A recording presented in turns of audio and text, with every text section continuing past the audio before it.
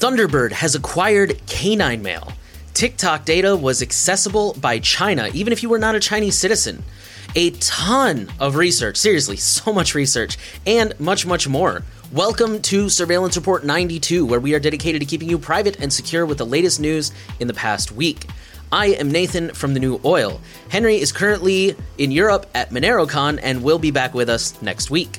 On that note, Monero. If you want to support us, Monero is obviously something we're both fans of. Henry is, like I said, at MoneroCon, and I spoke remotely. I unfortunately wasn't able to go this time, but yeah, we're both pretty big believers in Monero. It's basically digital cash. It's as anonymous as you can get when it comes to paying online, and it's very user-friendly. Like, you just get some Monero and you send. So it's not like Bitcoin where you have to run it through a whirlpool and do all this crazy kind of extra stuff. It's just click and go. So yeah, Monero, if you want to support us, that is probably the most anonymous way out there. But of course, we still have our Patreon, and that gets you perks like ad-free episodes, a list of show notes, the ability to ask us questions each week, and more. So a little bit of a trade-off in privacy there, but it is a way to keep us going with automated recurring payments and get a little bit of something in return. If you are able to donate, please do and help us keep going. Every little bit helps. Thank you so much. Our highlight story this week is that Thunderbird acquired canine mail. Like, that's really what happened. So canine mail, for those who don't know, is an open source email client on Android, and it's hugely popular. I haven't used it myself, but from what I've seen, it's very user friendly, it's very minimal, and it's just a great private mail solution for Android. Well, Mozilla has been wanting to release Thunderbird on Android for a long time, and fans of Thunderbird have been calling for that.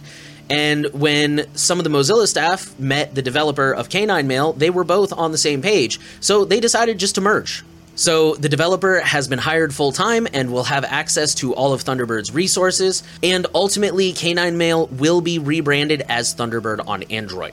So don't panic when that happens, it is coming. So is this good or bad? Well, overall, it's probably good. It will ensure Canine Mail's long-term sustainability. It's not just one guy plugging away at it anymore. Now there's a whole team and there's, a whole infrastructure with payments and things like that. The article didn't mention that they were taking away any features, which I guess wouldn't really be a surprise. You don't want to acquire a new project and then immediately say everything that you're going to gut and scare off your user base.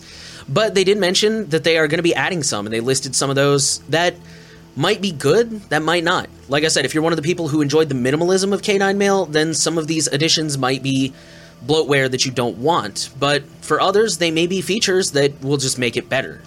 Honestly, at this point, it's really too early to tell. We'll have to wait and see how it plays out. With that, let's move into our data breaches section, and we're going to start off with a story about schools and institutions hit by a major data leak. 750,000 children and adults' data exposed. So this affected students and teachers across Denmark and was caused by a software flaw that allowed, quote, people with little technological savvy to gain unintended access, unquote. This exposed full names, usernames in the internal systems, and whether the person was a teacher or student, and other similar information. The misconfiguration may go back as far as 2007. The article did do the usual, like nothing sensitive was exposed, but they did point out, like, it still sucks, and that's not cool. So that was a pretty cool note to take. Our next data breach comes from Kaiser Permanente, who exposed the healthcare records of 70,000 patients. This appears to have only affected Washington State in early April, and it includes first and last name, medical record number, dates of service, and lab test results. Did not include dates of birth, social security numbers, or payment information. So, again, could have been much worse, still not great, and it appears to have come from an email, quote-unquote, security slip-up that has since been corrected. The article didn't really specify what that meant. Our last data breach comes from a U.S. ambulance billing service called Comstar. The article did not say exactly how many people were affected, but it was discovered on March 26th. It was disclosed on June 14th, included dates of birth, quote, information regarding medical assessments and medication administration, unquote, health insurance info, driver's licenses, financial account information, and social security numbers. That one's a little bit worse. It always sucks when it's things where you shouldn't lie.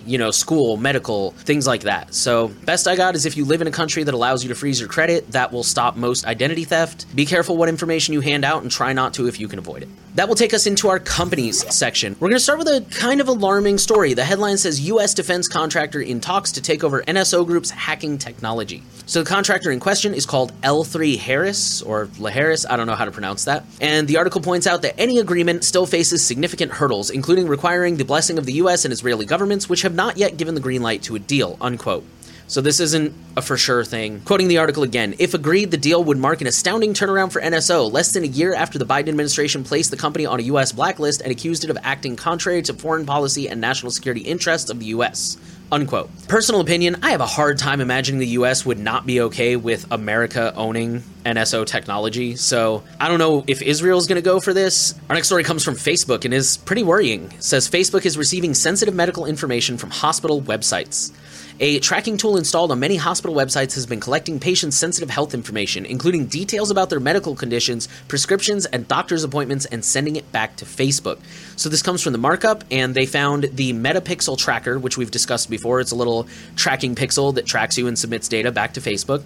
They found this tracker on 33 of the top 100 hospital sites in the US. So in one example, they clicked schedule online, like to go schedule an appointment, and the button sent Facebook the text of the button, so schedule online, the doctor name, and the search term that brought the person to the website, which in this case was pregnancy termination. So that's worrying, especially with certain Supreme Court decisions impending here in the US. The article says the markup also found the Metapixel installed inside the password-protected patient portals of 7 health systems.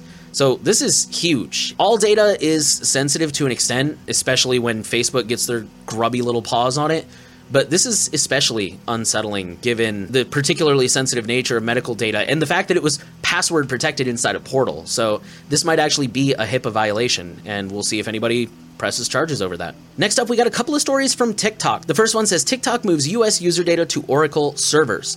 I'm just going to quote the whole article because it's actually just a really short blurb from Reuters. It says TikTok has completed migrating its US users' information to servers at Oracle Corp in a move that could address US regulatory concerns over data integrity on the popular video app. The move comes nearly 2 years after a US national security panel ordered by ByteDance to divest TikTok because of fears that the US user data could be passed on to China's government, unquote. But on that note, the second headline from TikTok says leaked audio from 80 internal TikTok meetings shows that US user data has been repeatedly accessed from China. I'm going to quote the article again here. For years, TikTok has responded to data privacy concerns by promising that information gathered about users in the United States is stored in the United States rather than China, where ByteDance, the video platform's parent company, is located. But according to leaked audio from more than 80 internal TikTok meetings, China-based employers of ByteDance have repeatedly accessed non-public data about US TikTok users. That is incredibly troubling. Things like this are why there is so much paranoia and uncertainty on the internet. Normally when we talk about how some people in the privacy community can be extreme or overly paranoid, we're usually kind of like telling people to chill out. In this case, I'm actually going to go with you guys and say I completely understand. Because they're flat out lying to your face. They're flat out saying like, no, we never passed the data to China. But this article goes on to talk about how Chinese employees were basically like, yeah, we pull up any data we want, anytime we want. No issue. You know, it's as easy as clicking on a folder and opening it. So it's so hard to know who to trust when all these companies are repeatedly lying to you like this, just flat out lying to your face.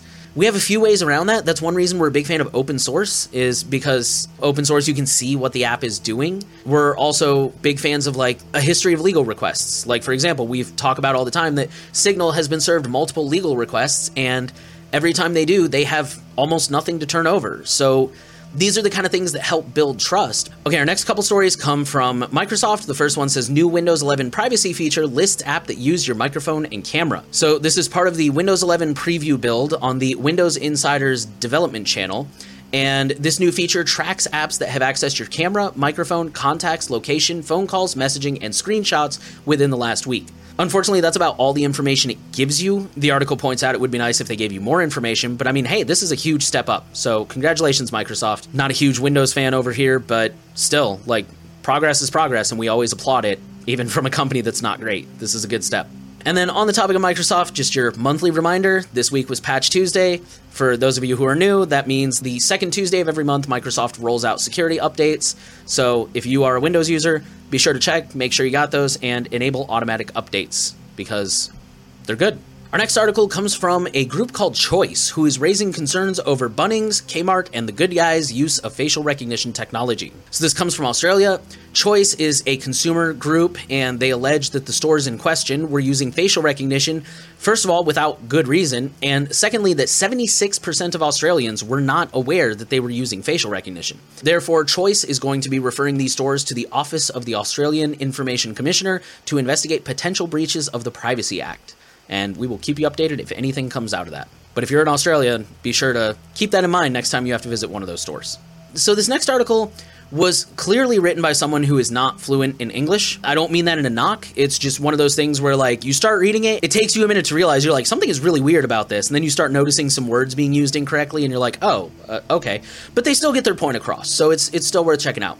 The headline says, "You agreed to what? Doctor check-in software harvests your health data." That might be the best voice acting inflection I've ever done. So basically, what the article talks about is when you go to the doctor, you feel like you have no choice but to accept the terms of service. Because that's how it is everywhere. If you go to any website and you don't check the terms of service thing, you can't continue. But here's the interesting thing is, at least here in America, with healthcare, it's different. They still have to treat you. So a lot of these portals, if you don't check yes or you check decline or say no, they'll still let you through. You've just now opted out of some or all of that data collection and sale. Security in 5, which is a great podcast I recommend you guys subscribe to, he also backs up this claim with a quick breakdown. If you want more information on that, definitely read the article and go ahead and give that episode a listen. I'll link it in the show notes. If you live in America, remember that next time you go to the doctor, try clicking the no button and see what happens. With that, we'll move into research, and we have a ton of research this week, but it's all really interesting stuff. So we'll start off with a new vulnerability in Intel and AMD CPUs that lets attackers steal encryption keys. I'm going to quote the article. "Microprocessors from Intel, AMD, and other companies contain a newly discovered weakness that remote attackers can exploit to obtain cryptographic keys and other secret data traveling through the hardware."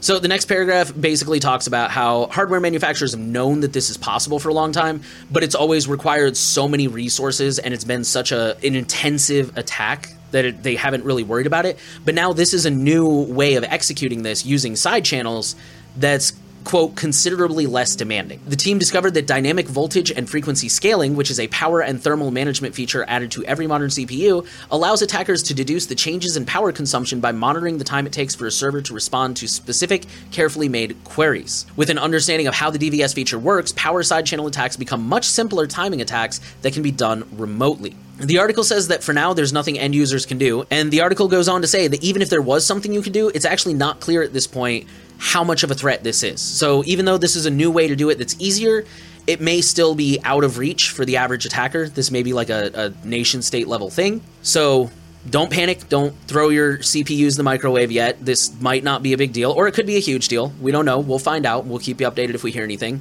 But for now, the researchers are saying that developers should carefully consider how the findings affect the security of cryptographic software they design, and they are looking into other methods to harden things against this kind of attack. Our next story says Bluetooth signals can be used to track smartphones. So researchers from the University of California in San Diego presented at the IEEE Security and Privacy Conference last month. So the paper suggests that minor manufacturing imperfections in hardware are unique with each device and cause measurable distortions which can be used as a fingerprint to track a specific device. This does require a, quote, software-defined radio sniffer, and there are several variables that can affect this attack, including things like the air humidity. But the fact that Bluetooth devices submit so many signals, there's still enough signals that this attack can be very effective despite all these variables. And ultimately, this attack costs less than $200. So the researchers say that a fix must occur at the hardware level. So basically, any Bluetooth devices that are currently out there are not going to get fixed, that's for certain. And maybe not even future ones, depends on if the manufacturers care.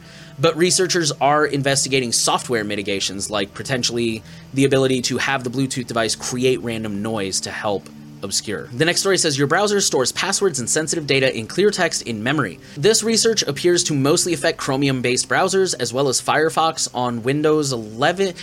I'm going to be honest, this article was not very well written in the sense of explicitly stating who is and is not affected. I'm not sure if it's like all Chromium-based browsers and also Firefox on Windows only, or if it's like all Chromium-based browsers on Windows as well as Firefox on Windows. I don't know. They didn't word it very well. But anyways, so this attack can work with physical access or remote access, and it does require the attacker to enter a username and password in order to exploit it. From there, they are able to dump usernames and passwords, URL and usernames, cookies, and other data. There's a couple of takeaways for this one. For one, this is not super easy. This is probably not something you're going to find your average script kiddie using on the internet. For another, this is a good reason why you shouldn't use admin accounts 24/7. You should use standard user accounts because that will require the attacker to enter the username and password to exploit this instead of being in super user mode all the time. And finally, it's another reason not to store any data in your browser. Now, again, this is probably not going to protect you if you're like actively in a session, like you just logged into YouTube or Proton Mail or something. But what it does do is it mitigates the damage if you get hit with this attack. So if you're browsing the internet and you get hit with this attack and you never save usernames and passwords and stuff in your browser, then that means that everything you haven't logged into that particular session, which is most stuff, is going to be safe. And our last story was about lockpicking. It's just really interesting. HID Mercury access control vulnerabilities leaves door open to lock manipulation. So Trellix Threat Labs uncovered 8 security flaws in the industrial control system technology that allows us to demonstrate the ability to remotely unlock and lock doors, subvert alarms, and undermine logging and notification systems. The vulnerable panels are used in government, healthcare, transportation, and education settings, among other sectors, and can be integrated with complex building automation deployments. As usual, the company tried to claim that the study was crap, but CISA issued an advisory, so there's probably something to this in my opinion, and it appears that thankfully this can be fixed with a simple firmware update. With that, let's move into politics, and this is going to be another large section, so bear with me. First up, the EFF's flagship Jewel v. NSA Dragnet spying case has been rejected by the Supreme Court. So this goes all the way back to 2008. The EFF sued the NSA for mass surveillance via AT&T's Room 614A, which is something you should look more into when you have the time. Basically, this is where AT&T copied all of the data that passed through their system and submitted a copy to the NSA. And the Supreme Court has ruled that this case will not go to trial because of the State Secrets Clause, which basically says that if they try to talk about it openly, there will be national security risks, which is kind of ridiculous for something that's over 10 years old, and also Snowden dumped pretty much everything anyways, but whatever. That's their story and they're sticking to it, and unfortunately the Supreme Court bought it. So, on the other hand, a Google privacy lawsuit over ad bidding is allowed to go forward. This lawsuit alleges that Google does not inform users enough about what data is collected and how it is used in real-time ad bidding. And for those of you who don't know, Google ads and Facebook ads and probably most ads get incredibly granular. You can target people, if not directly, indirectly, on things like the color of their skin, their income, their religion, their disability status, things that would normally be protected information. We'll keep you guys updated on that one. That one's going to move forward. Next up, cops will be able to scan your fingerprints with a phone. I'm going to quote the article. So-called contactless fingerprinting technology uses your phone's camera and image processing algorithms to capture people's fingerprints. Hold your hand in front of the camera lens and the software can identify and record all the lines and swirls on your fingertips. The technology, which has been in development for years, is ready to be more widely used in the real world. This includes use by police, a move that worries civil liberty and privacy groups, unquote. First off, I want to note, the article said that in order to use this software correctly, you have to hold your finger, I think they said 5 centimeters from the lens. So I'm already predicting that this is going to be used wrong from the get-go. If you use it wrong, you're probably going to get wrong results. The article goes on to list some other common biometrics that are out there, like face recognition, the way you walk, the patterns of veins in your wrist, and the way you sound. And then they go on to explain what some of the controversies and the risks behind this technology are, like, for example, fraud, identity theft, collecting data from people without them knowing it or consenting, and of course, mass surveillance. Just be aware that that's a thing now, unfortunately. All right, we do have some good news in New York from the EFF. The title says, "Victory! New York's vaccine privacy bill heads to the governor's desk." This bill expressly prohibits immunity information from being shared with immigration or child service agencies seeking to deport someone or take away their children based on vaccination status. It also requires that those asking for immunity information must accept an analog credential such as a paper record. This bill mainly applies to places that require proof of vaccination, so like restaurants or concert venues, and they're basically saying hey, we're going to put some restrictions on what you can do with this data. Okay, we're going to move up to Canada, where Ottawa is introducing legislation to regulate AI and bring back massive fines for data abusers. Quoting the article, Innovation Minister François-Philippe Champagne tabled a bill on Thursday morning to enact the Consumer Privacy Protection Act to replace a similar legislation that was launched in 2020 but not passed. It reintroduces what would be some of the biggest fines in the world for companies that abuse personal data, up to $25 million or 5% of the company's global revenue. Bill C-27 also promises to increase the power of Canada's Privacy Commissioner, including the capacity to order a business to halt data collection, and among the new features are heightened protections for minors' personal information, including an enhanced ability for them and their parents to request the deletion of their data. The government also introduced new legislation called the Artificial Intelligence Data Act, which would expand on the Privacy Protection Act's rules governing algorithmic decision-making. It would demand that many AI systems used in Canada ensure that possible harm or bias is identified and managed and clearly tell users how their data will be used. It sounds like it's something, and it sounds like it really covers a lot of areas, so hopefully that'll get passed and not watered down too much, and that'll be a win for Canadians. Okay, now we're going to jump over to the UK, where this article says, brace yourselves, new UK data laws are coming. So this article is obviously biased. They're called the Open Rights Group. I agree with their bias, but I'm just letting you know, when you read it, they obviously have a story they're telling. This article claims that the UK is planning to gut the UK GDPR, which I believe they put in place after they officially separated from the EU and therefore GDPR no longer applied to them.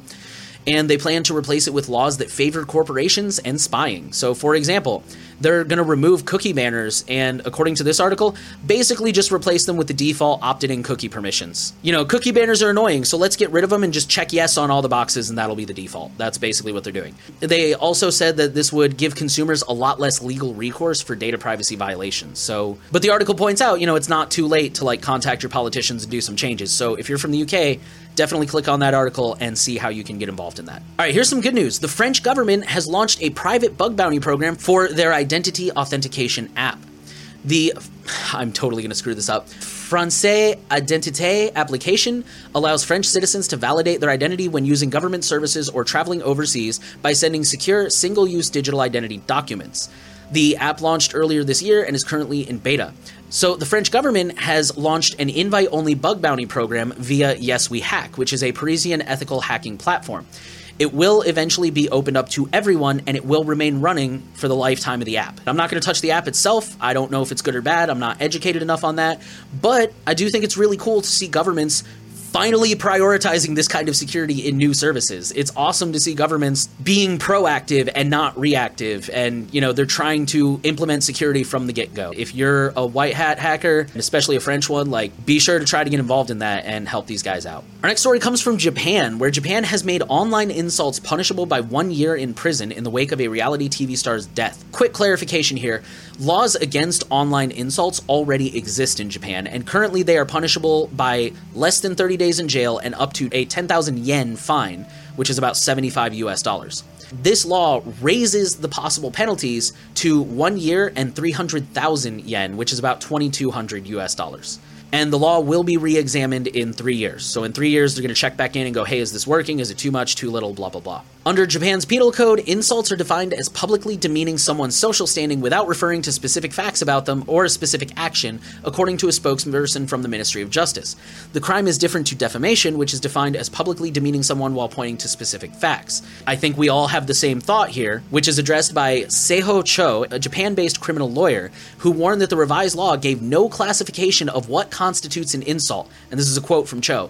There needs to be guidelines that make a distinction on what qualifies as an insult. For example, at the moment, even if someone calls the leader of Japan an idiot, then maybe under the revised law, that could be classified as an insult. I don't think there's much more that needs to be said. That's just really unsettling. Intentionally or otherwise, I think that's kind of an attack on free speech, and Japan probably needs to revise that law and clarify what counts as an insult. Finally, we'll go to China, where Chinese officials are weaponizing COVID health trackers to block protests. Quoting the article, Chinese bank depositors planning a protest about their frozen funds saw their health code mysteriously turn red and were stopped from traveling to the site of a rally, confirming fears that China's vast COVID tracking system could be weaponized as a powerful tool to stifle dissent. A red health code designated the would-be protesters as suspected or confirmed COVID-19 patients, limiting their movement and access to public transportation. Their rallies in the central Henan province this week were thwarted as some were forced into quarantine and others detained by police. Regular listeners and fellow cynics are probably not at all remotely surprised by this. It's just really unfortunate. This is why we need to be cautious whenever governments roll out new mandatory things, new forms of collecting data and controlling people, because they can use it for bad. They usually do, I would argue. All right, let me get off all my soapboxes. Let's move into FOSS, free and open source software. We're going to start with Simple Login, who has passed an independent security audit. This was performed by Securitum, and it applied to the web and Android apps. The extensions and iOS apps were not included because they are currently undergoing a major overhaul, so it would have been pointless. But hopefully they'll bring them back out and audit those when those are done too. The final report was overall positive, and the only important issue was already addressed. No critical issues or security vulnerabilities were uncovered. The full results are available in the article, so be sure to check that out if you are interested. Next up, Chromium based on Bromite. This comes from Calyx OS. Calyx has reworked their stock browser to be based on Bromite rather than Chromium. I mean, that's pretty much it. Overall, this is probably a good move. Bromite is basically hardened Chromium, and it has ad blocking, and it's optimized for mobile. So this is a step in the right direction. Next up is a quick update. Firefox has rolled out total cookie protections by default to all users worldwide. We mentioned this previously in, maybe it was last week or the week before, it was pretty recent, but now it's out for everybody. So total cookie protection confines cookies to the site where they were created, thus preventing tracking companies from using those cookies to track your browsing from site to site. Good move. Again, we want to applaud anybody who makes positive moves. Personally, I hope they will go further and make additional protections that they have available default, because cookies are just one way of tracking. And last but not least, we just want to give a quick signal boost. JMP Chat needs beta testers. JMP Chat is a voice over IP solution. It's kind of hard to explain in like 2 seconds, but basically it's voice over IP going through an XMPP account. They are rolling out a new voicemail transcript feature, and they need beta testers for it. So if you are a JMP Chat user, go ahead and sign up for their beta test and help them test it out. With that, let's move into misfits. First article says stop using the iOS highlighter to hide your personal info in your photos. So apparently a lot of people who share photos on iOS are redacting information using the iOS highlighter feature. First off, good for you for redacting stuff. This article discusses how other iOS users can very easily undo that level of censorship. It has to do with the way the tool is built and the fact that it doesn't actually put a layer of redaction over there. Instead, it like does something with the hue saturation. I don't know. Basically, it's really easy for other iOS users to like click a button and reset it to the original image. The article recommends instead you should either use, there's a rectangle tool that'll actually make a black layer that's much harder to undo. You should use an emoji, or they do specifically shout out Signal. Signal can edit the photo, blur faces, things like that, and then you can send it to yourself and it strips it of metadata. So especially if you're a Signal user, that's a good thing to keep in mind. And finally, a new Vital Chrome extension hides location info that your VPN can't. The article says a new Google Chrome browser extension called Vital prevents web pages from using programming APIs to find your geographic location leaked, even when using a VPN. I remember we shared this a while ago. I can't remember what episode it was, but I believe it's actually the same project they mentioned in this article called Locate.js, which again is linked in this article. So if you want to see if you're vulnerable to this, go ahead and find that and click on it. It didn't work for me, and if I remember correctly, it didn't work on Henry either. When I initially discovered this, a lot of people were commenting and like, oh my god, this thing correctly identified the city that I actually live in. And basically it does it by, if I remember correctly, it kind of measures the latency as your internet traffic is traveling, and then takes a guess like, oh, you're using a VPN that says you're in Norway, but you're actually in Atlanta, Georgia, or something like that. So that is a problem, obviously. I mean, VPNs, we all agree here at Surveillance Report, they're not this magic bullet solution that's going to make you perfectly anonymous, but they have their uses, and they're good tools. But if you're susceptible to this attack, this is a major drawback. So someone has created this extension to help protect against that possible tracking method. To my knowledge, neither of us have used this. I haven't used it. I don't know if Henry has. So this is not necessarily an endorsement. But if you check out the Locate.js thing and you are susceptible to this, then this might be an extension worth having. Again, if you check it out and you're not susceptible, I would say don't install it, because the less plugins, the better. Okay, and that was all for this week. Unfortunately, there were no Q&A sessions. So guys, go sign up on Patreon and ask questions. We have 50 patrons, which first of all, that was our next goal. So woo, I just found that out just now looking it up. Thank you guys. Awesome. We're so humbled. But yeah, 50 people and no questions. Come on, man. Surely you guys have questions. If you have questions and you haven't signed up for Patreon, go sign up and ask them. And if you have questions and have signed up for Patreon, then go ask them. Anyways, that was it for this week. Once again, we had Thunderbird acquiring Canine Mail. We'll wait and see how that turns out. We have TikTok accessing user data after they said they wouldn't. We have a ton of research. It was really interesting research. Hopefully it didn't freak you guys out too much, because a lot of it was very high level and probably not something you need to worry about at this point in time, but still interesting and worth knowing about nonetheless. Just all kinds of stuff. And as usual, we strive to keep you guys updated on future episodes as we learn more and as we hear more. Promo segment, again, we got Patreon. Go ask questions for the Q&A. And if Patreon is not your cup of tea, again, we are big Monero fans. And I can say, at least on my end at the New Oil, I know I actually spend Monero directly when possible. We do use a number of services that accept Monero, and we use them a lot. So we're definitely not just like holding on to the coins and hoping we get rich. Like, we're actually using them. It's the same as donating fiat currency for us, because we will use it directly. If you choose to donate with Monero, just know that that money actually gets used. It doesn't just sit around. We put it to use, and it is appreciated. And same with Patreon, of course. If you are able to donate, whatever you are comfortable donating with and able to is immensely appreciated. Thank you guys so much. We want to thank you for listening to Surveillance Report. The final thing we want to ask of you: share the podcast around. Make sure you're subscribed. Give us a rating if you're listening on a platform where that's an option. We want to see privacy reach as many people as possible, and you can help do that. I always recommend, if there was a specific story that you think someone might like, go ahead and share it with them. So thank you guys for listening, and we will be back full strength next week.